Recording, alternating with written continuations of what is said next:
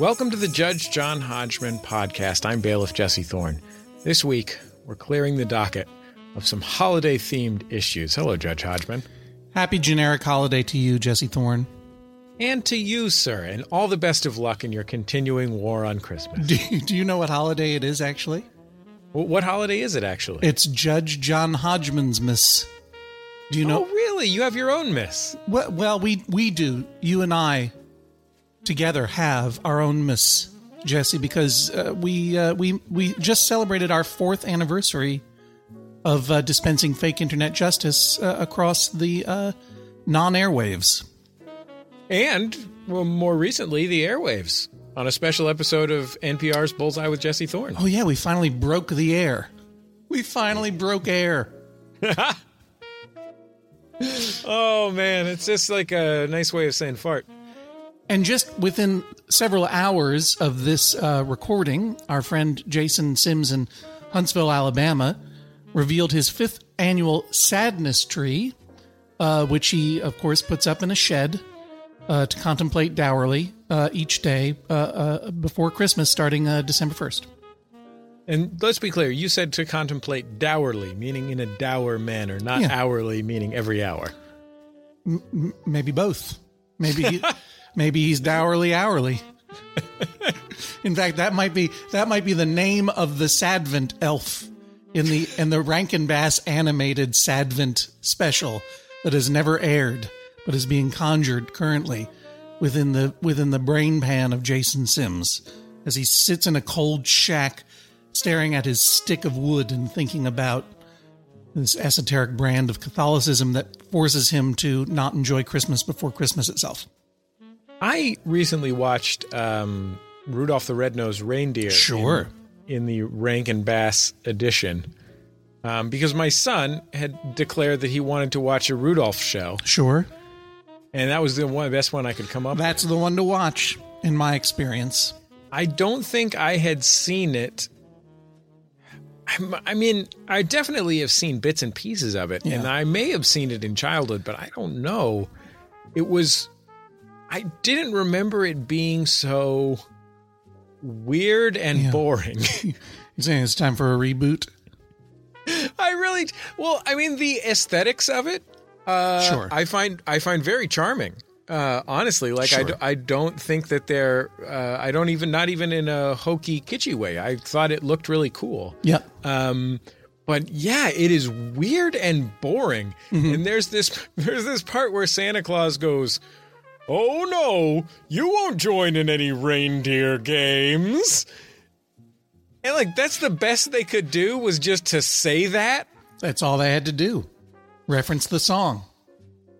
Reference the song, Get In and Get Out. And yet even though all they had to do was reference that song, Get In and Get Out, they did come up with that Island of Misfit Toys, which I do not like. Well, my son got terrified by the Abominable Snowman. Sure. He was watching in the, I guess you call it the den. Sure. And he ran over to my office where I was sitting working, and he said, "Dad, I don't like this show. It has a big monster." Yeah, it's an abomination. Yeah, it is. But I'm not misremembering, right? That's Island of Misfit Toys, right? I think that the Island of Misfit Toys features it. So I watched about 50. I was going to watch the whole thing with him, but I got so bored that I had to leave. You're supposed to watch things with your children so their brains don't rot. Yeah. So you can converse with them and stuff. But you see, but I decided to go the bad parent route and just go ahead and let the television parent him until apparently it showed him a monster that terrified him. Everything was boring then. Everything was boring until the advent, maybe of cable television. Once television started having some competition, it was not afraid to be boring. You look at an episode of Charlie's Angels, the most transgressive TV show I could have thought of when I was 9 years old. And it's just like long static shots of that phone. You go back and you watch a Love Boat. Oh my God, they got an A plot, a B plot, a C plot, a D plot, an E plot. And then just, shots of Puerto Vallarta. It's dull. They didn't have TiVo. They didn't have anything. I didn't mean to name check a brand there. I apologize, everyone. They didn't have. They were not competing for eyeballs. So it's like, yeah, well, you got to fill up this time. Let's put in a song about an elf who wants to be a dentist. That was the best part of that one. I know that you want to move on, but I have to say this. I recently was reminded of Frosty the Snowman, that cartoon, which is also about 7 minutes long, but manages to be boring. It's just sing the song. Sing the song. That's all we want is the song. No one had invented a music video yet. They still had to do a plot. And then the other thing is they did a Frosty Returns many years later, featuring as the lead character a young girl voiced by a young Elizabeth Moss from Mad Men. These are the things you learn when you buy DVDs for 50 cents at the grocery store.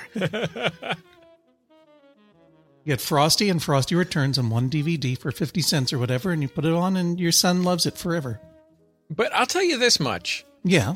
If you buy one of those 50-cent DVDs from the drugstore. Yeah.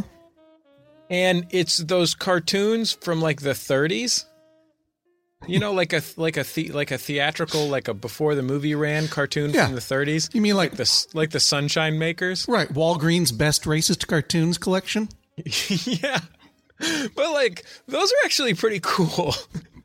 Except for the racist ones. Except for the racism. Right. There's a lot of cool stuff going on in those. And I think that just sort of over the course of the following 40 years that drained down to zero before it started being rebuilt in like, I don't know when. Yeah, maybe the 90s.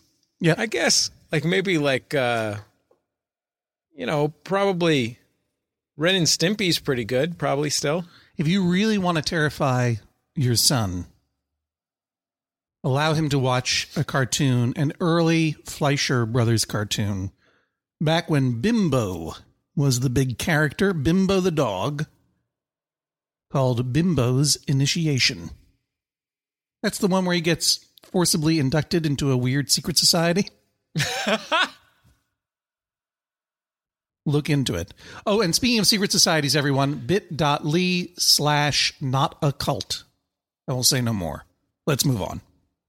Here is our first question. It's from Brian. This case I submit to the court is one of a seasonal creep. Is eggnog a Christmas beverage or a beverage taken over by the holiday? I'm so disappointed. I thought this was about literally a seasonal creep. Someone who comes around between... Like some fat old guy that sneaks into your house via the chimney and eats all your cookies. Keeps a list of all your children. I see the connection that you're making, and I appreciate it. At my insistence, my partner Tara and I agreed to keep our home Christmas decoration and music free until after Thanksgiving. Last week, that is the week before Thanksgiving, I bought some non-alcoholic eggnog. Tara claims this is in clear violation of our agreement, as eggnog is exclusively a Christmas drink. She says my drinking eggnog creates a double standard. I get to enjoy something from Christmas, and she doesn't. I argue that the history of eggnog shows that it was not created for Christmas and can only be associated with the holiday.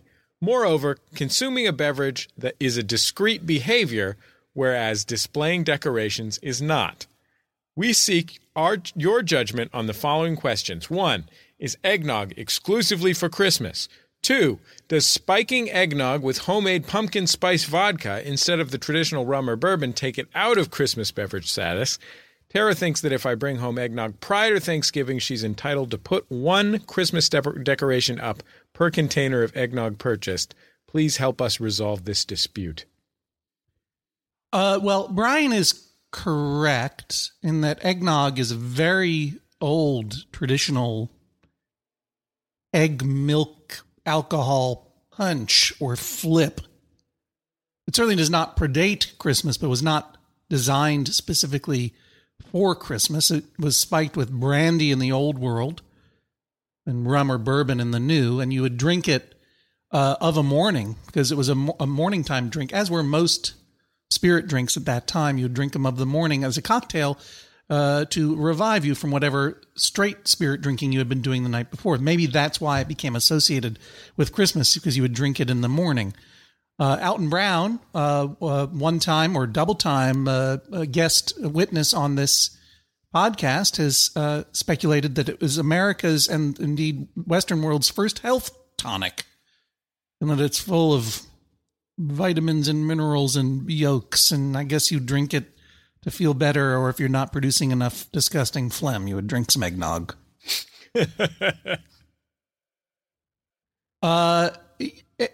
But Brian is wrong in suggesting that merely because something was not designed for Christmas, its association is not so powerful that it is meaningless. In other words, a Christmas tree was not designed for Christmas. It was an ancient Germanic pagan ritual to cut down a tree and, I don't know, feed it with some baby's blood and wait until I don't know, Krampus came. I don't know all the traditions.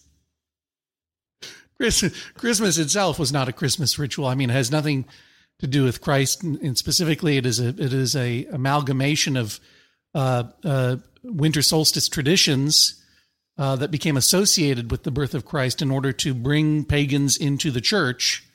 But, you know, there are, in many Christian traditions, it's still not celebrated. And for many, many years, to celebrate Christmas in New England, for example, was considered to be blasphemous. So don't make the error, Brian, of thinking that just because something wasn't created for Christmas, its association is not strong. I think the association of eggnog with Christmas at this point in American culture is pretty darn strong. But I think that association is primarily between Christmas and disgusting eggnog that you get from a carton full of xanthan gum at the grocery store. If you want to rescue eggnog from its most disgusting iteration, which is that thick gloop that you get from the carton at the grocery store around Christmas time that you drink on Christmas morning or lots of times the night before, but why would you? Gross. Drinking milky punch all night long, gross. But if you want to rescue it from that, I think rather lamentable and definitely Christmassy tradition, you are welcome to do so. Do not do it by adding pumpkin spice vodka to your store-bought junk, because that's gross. It's even grosser. That makes it even worse. Here's what you can do. You can go back to a very early eggnog recipe. This is from the novel Cold Comfort Farm, which was a morning drink that you could drink in the morning. And you would get milk and eggs and mix it with brandy, Madeira, or sherry. 2 ounces brandy, a teaspoonful of cream, an egg, and some chips of ice. And that is called a Hell's Angel. Learned that from Wikipedia today.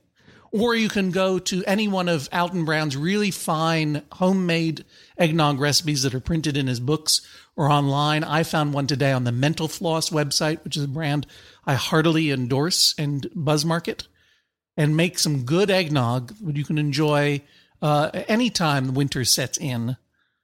And out of kindness, because it is the holiday after all, it is the season to not be a pedantic jerk, you can let Tara put up one Christmas decoration. Maybe in the spirit of ancient Druidic Germanic ritual, it could be some mistletoe. And then you could drink a little nog and have a little sacrifice and get cool with the Druids. Such is my ruling. Move on. I love eggnog. You like it? If it's really good, it's really good. But you know the stuff I'm talking about, the stuff that looks like that melted Brigham's ice cream. Yeah, well, I mean, it's the same deal as a milkshake from a fast food restaurant. Rather than have it be thick with expensive fats and cooking processes, they just put in a bunch of stabilizers, and so that's why you can like sometimes you'll get a milkshake from the fast food restaurant and you drink like half of it and then you can't drink anymore because it's too gross. And then like an hour later, it's in your car. And you're like, well, I'll just give it a taste. And it's exactly the same, but warm. Right.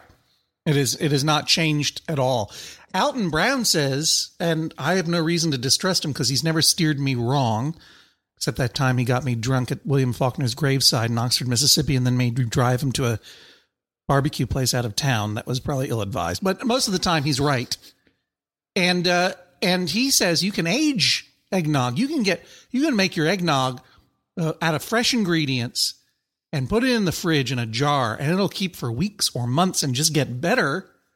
Keep it refrigerated, obviously, and do not be concerned about the raw eggs in there because, according to him, the alcohol will kill it all off. But if you're real concerned, he says you can get pasteurized shelled eggs in the grocery store and use those instead. But yeah, I think there's lots of things you can do to make this thing taste good and not taste bad. I commend you, by the way, Jesse, for saying the fast food store. What did you say? The fast food store or the fast food restaurant? I believe I said fast food restaurant. The fast food restaurant, which I think many listeners would take as your desire not to buzz market a particular chain on this podcast, but I just think that you say it naturally, the fast food restaurant. Shall we go to the fast food restaurant? I mean, I love milkshakes. I think milkshakes are just the best. And I wish that even and if you'll permit me a moment of buzz marketing, sure. even at In-N-Out Burger, which is a fast food restaurant in its purest form, they make the stuff out of the stuff they claim to make it from, and they do a great job. Yes, I agree. Happy to buzz market them. Even their milkshakes are a little bit gross. Because they're that same kind of weird thing that comes out of some kind of weird powder. Xanthan gum. Yeah. Shout out to eggnog from Mitchell's Ice Cream in San Francisco, around the corner from my house where I grew up. You ever have an egg cream? It's not a milkshake, obviously. Oh, egg creams are really good too. Right. You ever? I can't eat egg creams anymore because of my because I can't eat chocolate. That Fox's You Bet syrup is a problem for me. So vanilla only, right? Yeah. You ever have a frap? Now, I don't understand what a frap is exactly. It's a New England sort of slightly thicker version of a milkshake. And an even thicker version would be a concrete, which has sort of the texture of wet concrete.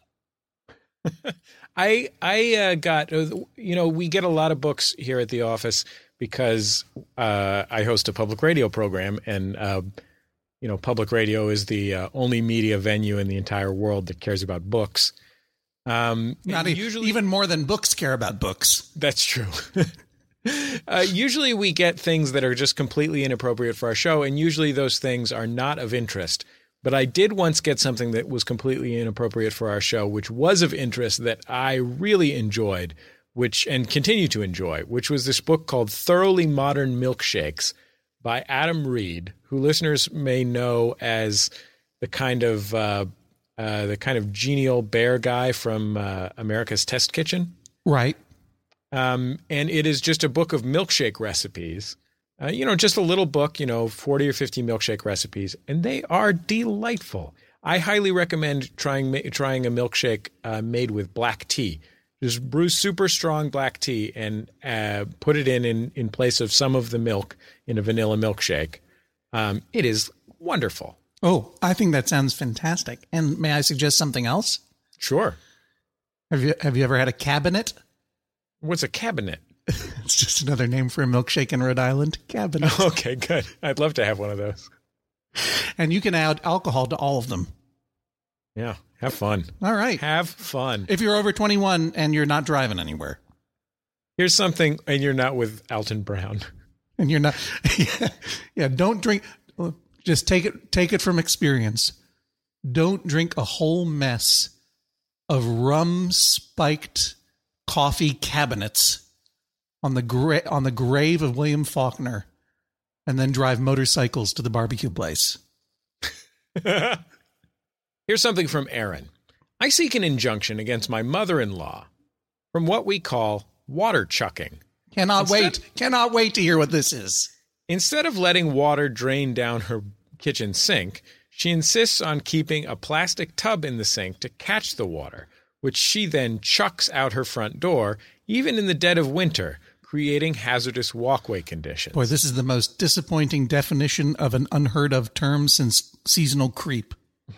Initially, she said it was to protect her new black porcelain sink from hot water and scratches. However, after I was splashed with dirty sink water as she rushed past with her overflowing bucket, I questioned her further. She then said she used the water to feed the oak tree in her front yard. When my wife pointed out that the house was filled with guests there for Christmas and the oak tree seemed to be doing just fine, her mom's new excuse was that she didn't want to fill up the septic tank. I believe that she is addicted to this behavior and seek an injunction against it, at least during family holidays. Look, I cannot imagine. I feel you, Aaron. I cannot imagine why your mother-in-law does this. It seems to have no purpose whatsoever, and the shifting of the explanation suggests that there is no logic to it whatsoever. This kind of behavior reminds me of how our cats, before they died, for years would just love to lick masking tape. I don't know what they got out of it. Masking tape and packing bubbles. There are all kinds of theories that we could find, but as to like they're replacing some weird vitamin or mineral that's leaving their bodies as they age. I don't know what it was, but ultimately no one could really explain why these cats are licking tape and plastic shipping bubbles. Because cats, like parents, are just weird sometimes. They just get weird. It feeds some urge in them, and it feeds some urge in her to throw this water out her front door rather than let it go down the sink. And maybe she's helping that oak tree, or maybe she's not filling the septic tank, or maybe nothing's going on other than she feels better about it. Maybe she's throwing water on a ghost that only she can see. But it's her house. So you can't stop her from simply annoying you with her illogic. Otherwise, we would all bring suit against our parents and parents-in-law. We would never go over to their houses. That said, if she is doing this during the cold months and she is literally pouring out water that then freezes on the walkway, causing a legit danger to you, her daughter, and various other offspring, then you might have a point and you might be able to say, please don't chuck the water onto the walkway, but put it in a freezing tub all its own, or bring it right over to that oak tree and feed that oak tree and talk to that oak tree because you obviously have some connection with it. But otherwise, shut up, dummy. Happy holidays. Can I tell you, I just had the holidays with my mother visiting our house. And I just felt so much for my wife, because my wife's mother, and in fact, both of my wife's parents, just couldn't be easier. Right. And my mother is absolutely wonderful mother, and I love her very much. Of course. But she has a very distinctive manner of being, let's say. Okay. That presents tremendous family challenges from time to time. I understand. And I felt so guilty for being the one that was introducing pure mother-in-law-iness to my household. Right. I mean, the thing is that as people age, they get weird. And there are reasons for it.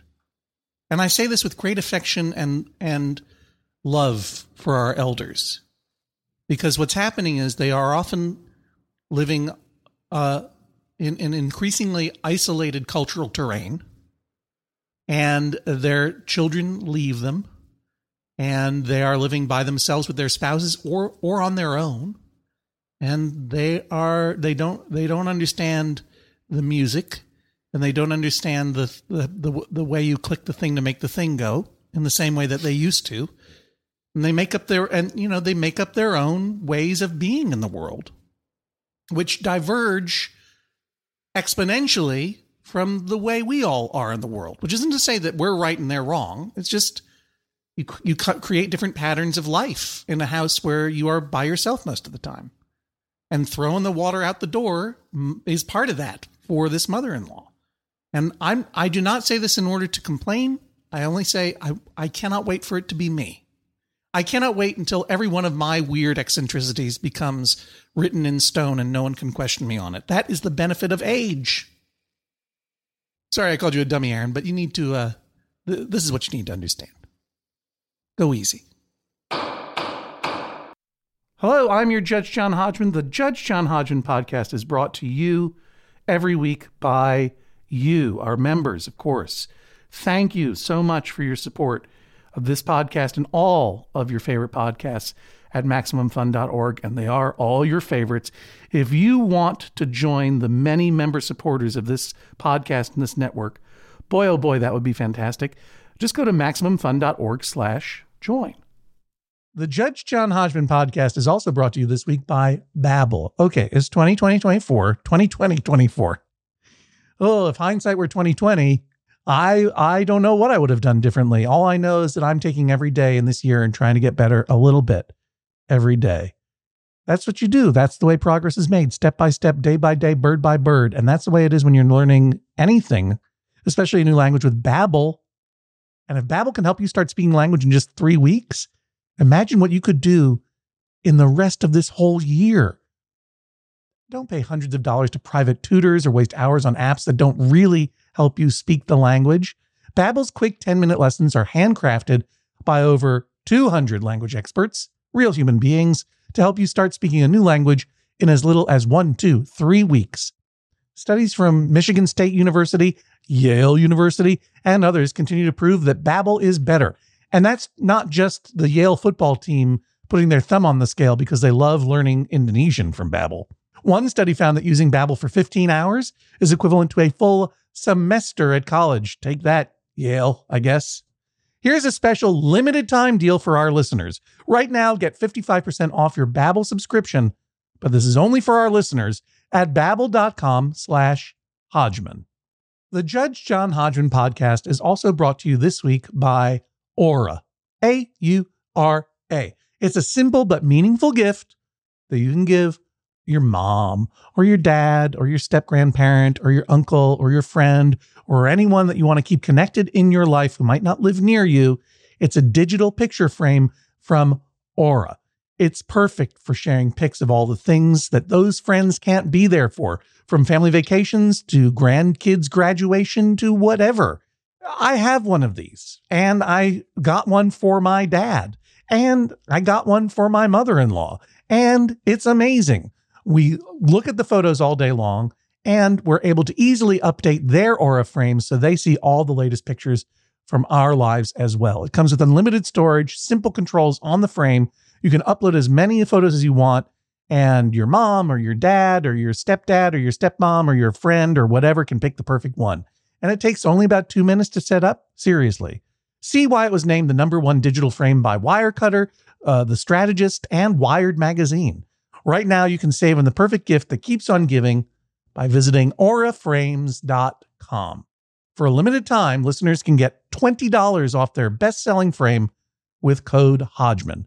That's A-U-R-A frames.com, promo code Hodgman. Terms and conditions apply. Back for another game. You know it. What's going on? Just one more week till Max Fun Drive. Hard to believe. It's been a heck of a year since the last one. We're now a worker-owned co-op. We raised $50,000 for charity last year. And we've added a bunch of awesome new shows. But do you think we're ready to do it again? Absolutely. Lovely new gifts are lined up. The episodes will be amazing. And wait till everyone hears the bonus content. Yeah, plus they know to go to MaximumFun.org/newsletter, so they're getting all the news. Oh, like that meetup day is on Thursday, March 21st. Then what's bothering you? Me? Oh, nothing. We're all set for Max Fun Drive to start on Monday, March 18th. I just didn't want you to see this coming. Check. What? Hang on. Most of the plants humans eat are technically grass. Most of the asphalt we drive on is almost a liquid. The formula of WD-40 is San Diego's greatest secret. Zippers were invented by a Swedish immigrant love story. On the podcast Secretly Incredibly Fascinating, we explore this type of amazing stuff. Stuff about ordinary topics like cabbage and batteries and socks. Topics you'd never expect to be the title of the podcast. Secretly Incredibly Fascinating. Find us by searching for the word secretly in your podcast app. And at MaximumFun.org.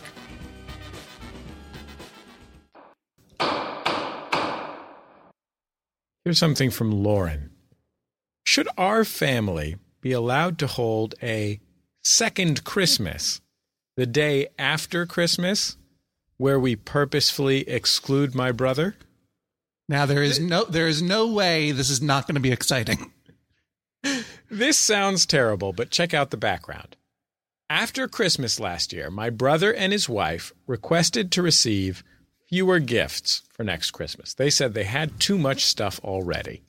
My mother lives for Christmas and was very disappointed. She wants everyone to receive an equal number of gifts, so this meant she'd have to scale down her gift giving for everyone. My mom likes to buy us surprises and weird things. It makes her much happier for her than just ordering items for us off of a list. After seeing her distress, I proposed we have a second Christmas on December 26th. The second Christmas would include me, my parents, and my sister and her family, and we could exchange trinkets and weird surprises, the kind of junk my brother's family wants no part in. I suggested we not mention this to them at all, since it would sound nastier than it is. I say this idea is a win-win. My mother gets to give her surprise gifts, my brother doesn't get any junk, and doesn't have to sit and watch us open ours while he gets nothing. My dad thinks this is a terrible idea. He thinks it will create unneeded resentment and alienation and thinks my mom should cut back on the gift giving as requested. Not good, but... So this is one of those times where I kind of wish we actually had Lauren on the line to clarify, because I would like to know when he talks about a proposed second Christmas where he and his parents and sister and family could exchange trinkets and weird surprises. What are the surprises they're trading? Like, what are their Christmas pranks exactly? Are we talking about lumps of coal type stuff, or are they like leaping out at each other from behind tinsel or whatever? I think I can relate to this a little bit because my mom is an antique dealer. Sure. And so she spends much of her time at estate sales and flea markets and the like.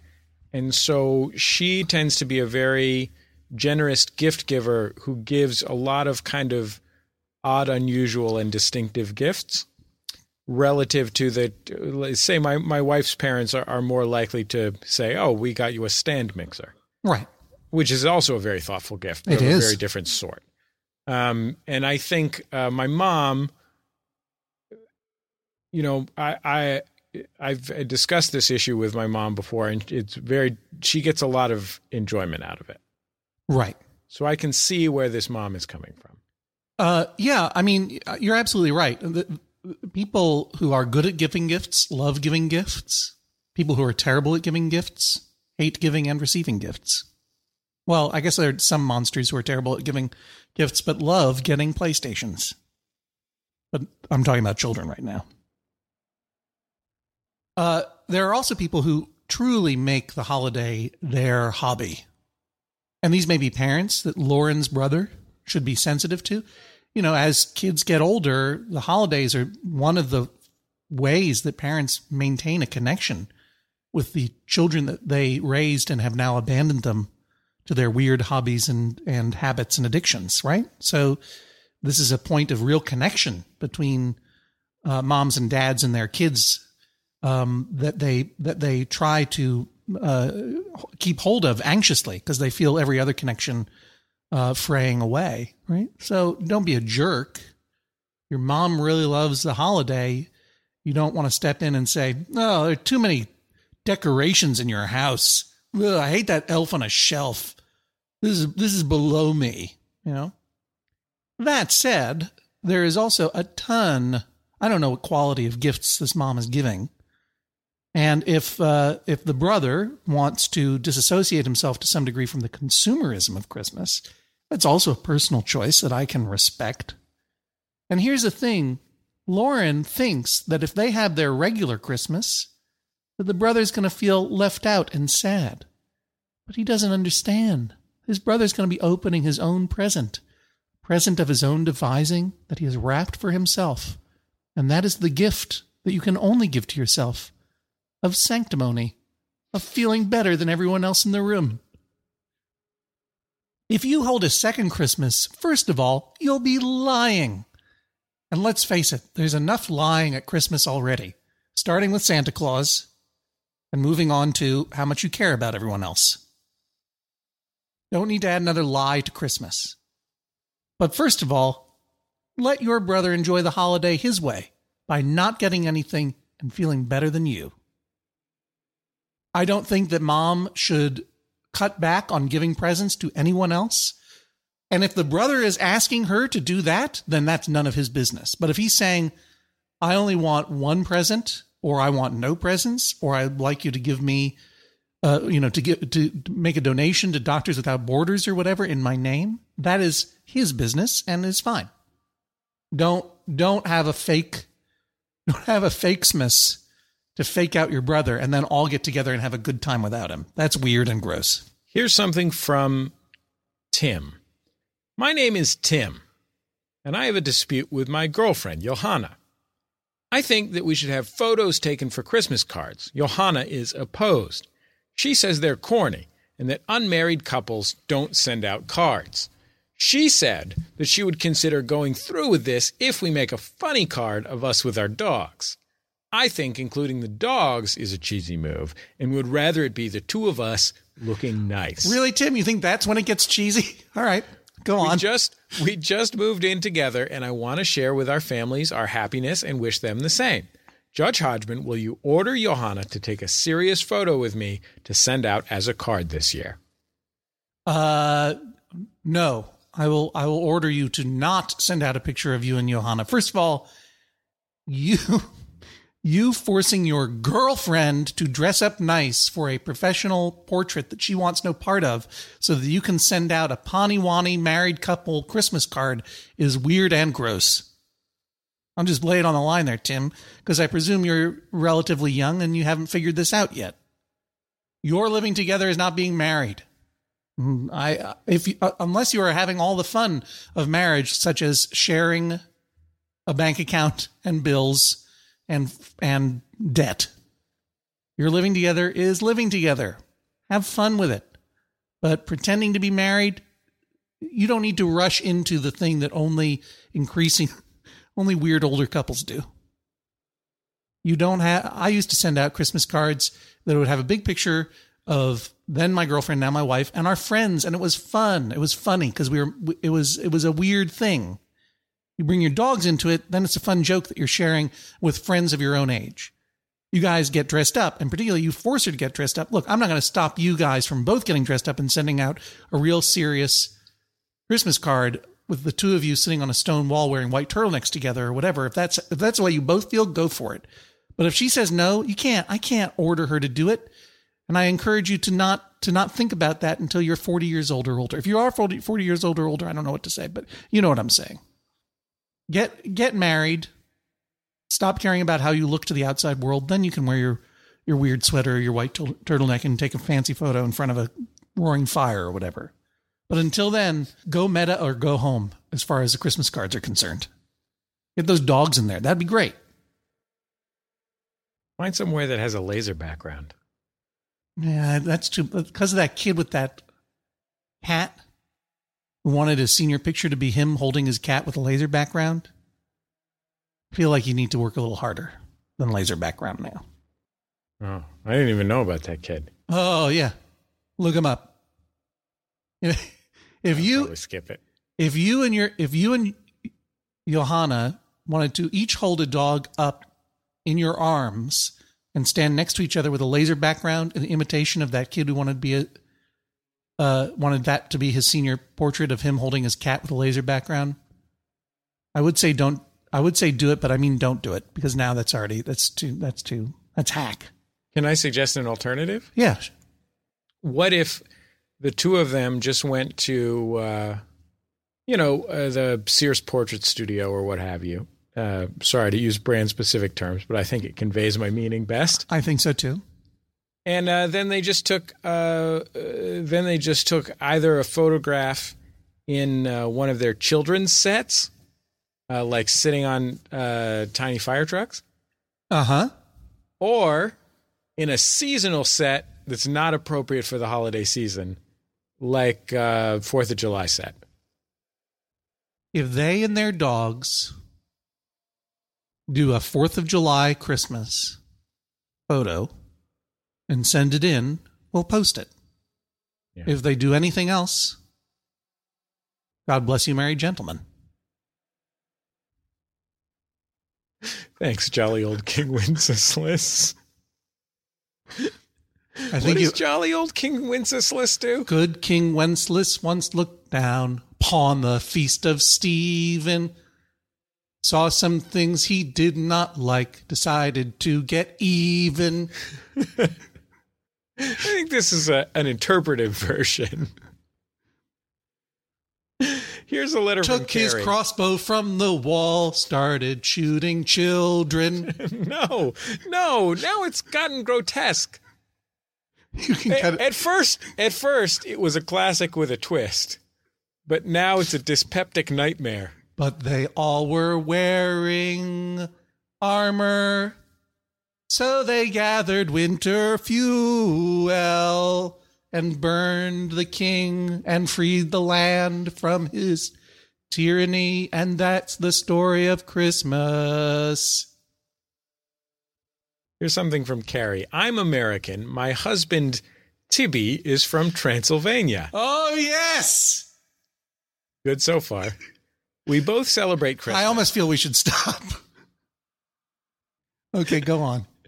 We both celebrate Christmas, but we have had some trouble integrating our traditions in our married life. All right. My husband only celebrates Christmas from dawn till dusk. Well, I prefer... No, that's not what it says. It's just a little classic Transylvania humor. Okay. I bet Transylvania is really cool. I bet Transylvania is really cool and really beautiful. I bet they are tired of those jokes. I bet they have some really lousy vampire-themed tourist attractions.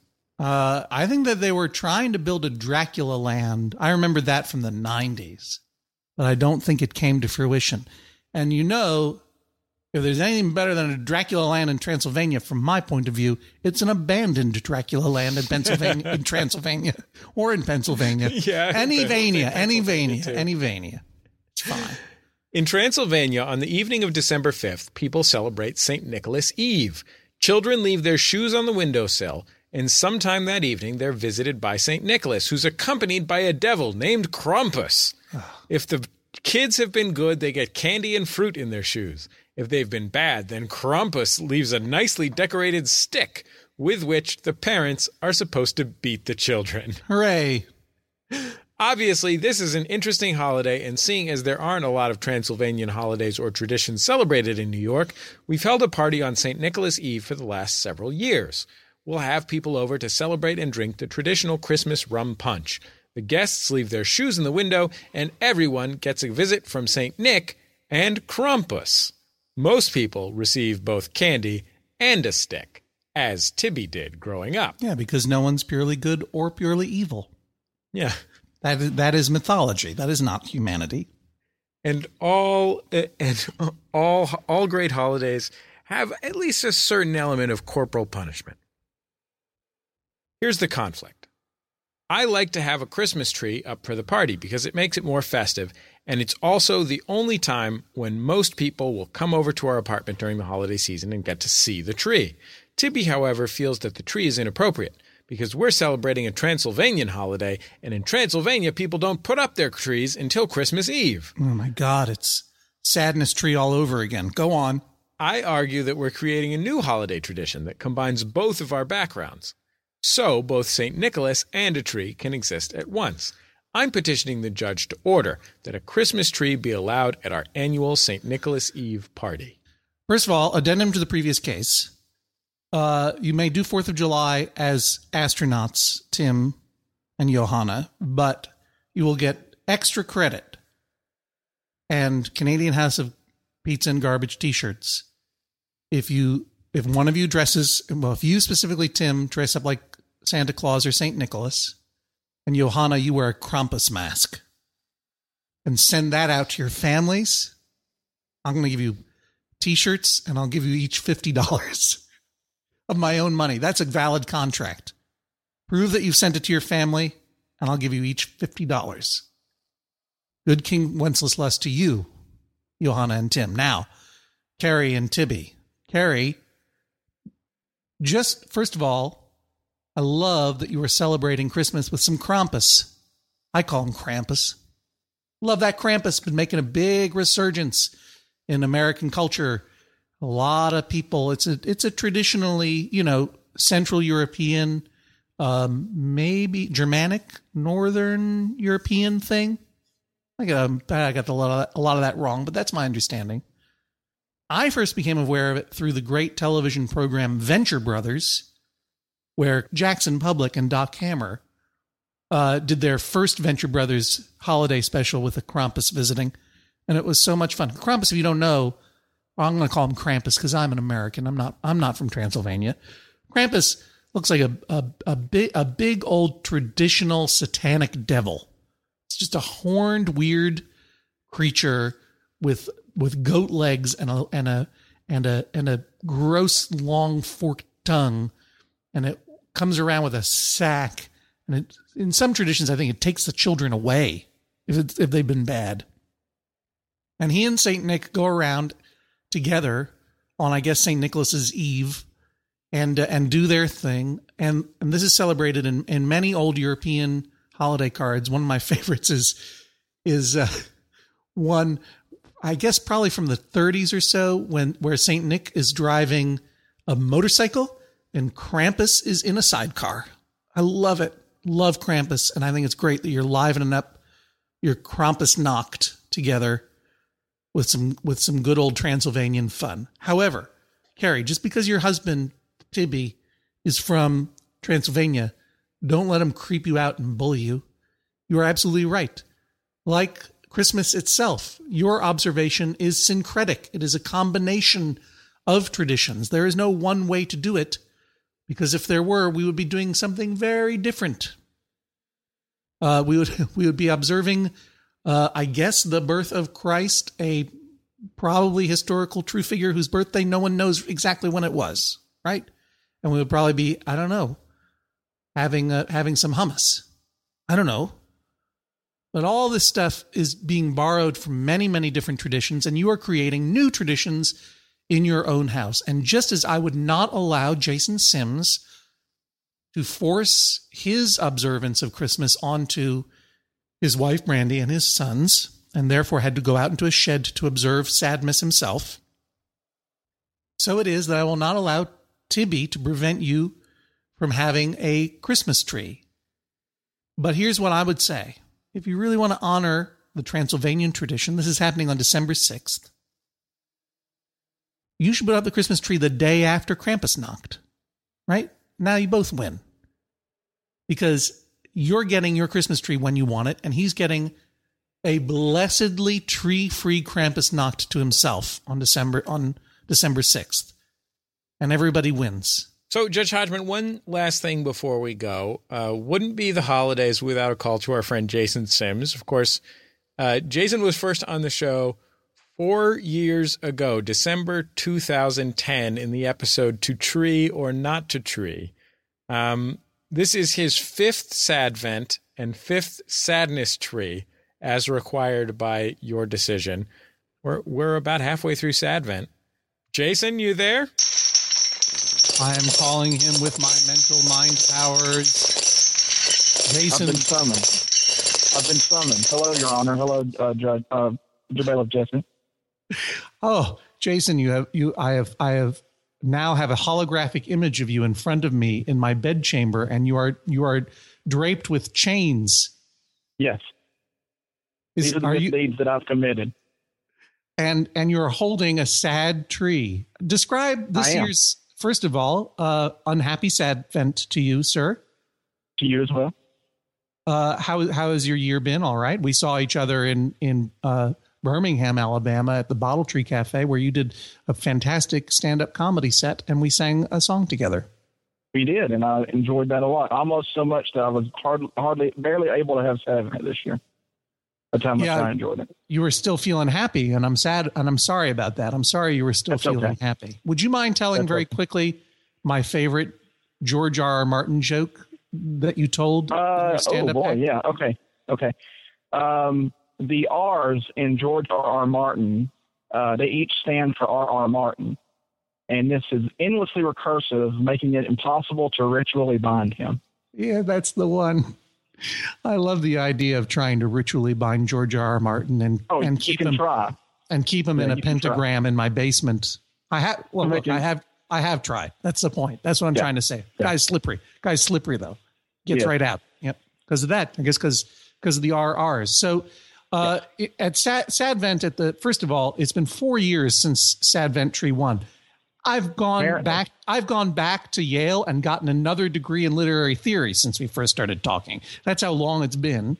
Yeah. There have been changes in your life, your family as well, I hope. Oh, yeah. Now you have two sons, right? I do, and they are grown men who shave and everything now. So. Yeah, they've got to be 35 years old by now or whatever. Yeah. Are they still at home enjoying Sadvent and Christmas with you? Sadvent with you? Sadvent you observe solely and on your own, and then your sons and your lovely wife celebrate Christmas in a happy way. Yeah, right? and my wife, I try to keep a strict border between Sadvent and Christmas, but my wife is of German descent, so borders are suggestions to her. So this year she's kind of invaded Sadvent. She's Christmased me up early this year. She's been giving me eggnog and eggnog cookies and taking me to tinsel trails, and she got a beautiful tree in the house, and it's getting very hard to Sadvent this year. But she's not coming out to your shed, right? No, she is not yet annexed to the shed, but that may happen. Do you have your Sadvent tree? Now, to clarify to those who have not listened to this important and I would say seminal episode of Judge John Hodgman, To Tree or Not to Tree, Jason, for religious reasons, believes that the home should not be decorated with festive merriment before Christmas itself. Is that correct? And that the period Christmas leading Eve, up, we can, right? Okay, before Christmas Eve, you can deck the halls. Yeah, right. And the issue was whether or not you would get and decorate a tree before Christmas Eve. And I said that you had no right to steal festive Christmas from your wife's tradition and take it from her. But if you wanted to observe your own private sober period of sober reflection called Sadvent before Christmas, you could go out to your shed and look at a sadness tree. And so you have raised a sadness tree each year. Describe this year's sadness tree. Well, the sadness tree has gotten more and more abstract over the years. Last year, it was actually a board from a pallet. This year, it's rolled up. The trunk of the tree is made from rolled up brown paper, which is nothing but pulverized and boiled and humiliated trees, probably hundreds of trees. Mm-hmm. So it's rolled up, and it has it's taped together, and it has name brand markered Latin phrases on it. Mm-hmm. And then I took some greenery. Gloria. You know it. Especially for trees. And Memento Mori. Two biggies. And I took some greenery from near the grave of a beloved pet of ours. Oh. And that was growing out of the ground. And I also took some dead flowers from the front yard and kind of festooned them on there. So that's. And now, is that stood up in a stand in your shed, or did you just toss it in there in the dark? I leaned it up against an old rocking horse, my old childhood rocking horse, who's no longer on the frame. He just kind of lays there, leaned against the wall. Now I'm a little angry at you, Jason, because you shared a picture of yourself holding the new Sadvent tree, which we shared on our website, and there's one, and it's up there now if people would like to check it out. You did not share a picture of the sadness tree leaning against an old creepy movie rocking horse. I can do that. Yeah, please do. I will. It's important for Sadvent. Oh, I understand. Do you have any resolutions for the new year, or does that also go against your religion? Well, no, I'll be 40 after Christmas Eve, which means I'm practically a ghost. I'm practically a walking corpse. Yeah, so that's why I'm getting such a cold breeze off you right now. Yes. And I'm thinking that it may be time. I mean, Sadvent, you gave me a stay of execution, or a stay of sentence, a transmission of sentence, maybe it's better to say, because no one really gets a stay of execution when you think about it. But so I've decided I may stop observing Sadvent so fervently, and I may just kind of let it. I think we've maybe done our work by releasing it into the world, and we may just kind of let the power of myth take over and see if maybe some sad elf, arises to make children all over the world sad. Well, I hear your petition, and I appreciate your point of view. It is true that once you have turned 40, you will no longer need to set a specific time of year aside in order to contemplate mortality and feel bad. That's going to be happening every day of your life for the rest of your life once you turn 40. I look forward to it. But if you're suggesting that you're going to give up Sadvent and go back into the house and be merry all December long, after putting this court through its considered deliberations and ordering you to observe Sadvent, only because you hope that Sadvent has taken root in the world and then has now become its own sect of Christianity. Well, I'm afraid that's not yet proven, sir. You have not been out there. A picture of a dead tree once a year does not exactly make you Johnny Sadvent tree. I don't have any pictures of independent Sadvent trees or any evidence whatsoever that you have created a grassroots sect. So no, I order you continue Sadvent for time immemorial or until you come to me. Oh wow. Yeah, sorry. I mean, look, Jason, I like you a lot, but you can't get out of this. We need you, man. We need you out there saving our souls by being sad in the shed. I think I'll do that. And can I call upon the people of the Hodgman Nation to send in their pictures of their Sadvent pictures maybe next year? Yeah, that's true. You can do that. Of course you can. I call upon them. Okay. That was really, you know what? If having you floating in my bedchamber as a ghost, yelling with sincerity, I call upon them.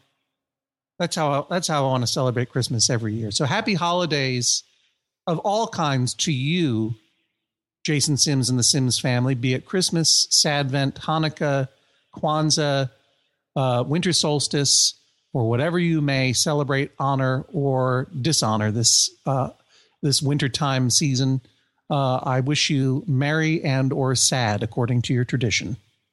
And also to y'all. And also to y'all. And so it is that I rule on all of these cases. Let each one have half of this Christmas goose, or half of this potato latke, or half of this Kwanzaa table, or half of this winter solstice sacrificed baby. Sorry, pagans. I know no one's sacrificing babies, and don't. Let each one have half of this ceremonial cake made in the shape of Richard Dawkins' head, if you're an atheist. And let no one allow that horrible king to shoot children with crossbows. This is my ruling for non-specific holiday time. This is the sound of a gavel. Judge John Hodgman rules. That is all. If you have a case for Judge John Hodgman, go to MaximumFun.org/JJHo. That's MaximumFun.org/JJHO. All cases, big or small, we read them all. We've got a great shot at appearing in our internet courtroom. If you'd like to name a future case, just follow @Hodgman on Twitter, @Jesse Thorne on Twitter and like Judge John Hodgman on Facebook. You can also join the MaximumFun.org group on Facebook, where things are hopping. Things are hopping in there. And you can follow us on Reddit as well at MaximumFun.reddit.com and in our forum at forum.MaximumFun.org. So there are plenty of places for you to work out your feelings about everything that you agree or disagree with Judge Hodgman about. Our show is edited by Mark McConville. Our producer is Julia Smith. Thanks, guys. Thank you very much. We'll talk to you next time on the Judge John Hodgman podcast. MaximumFun.org. Comedy and culture. Artist owned. Listener supported.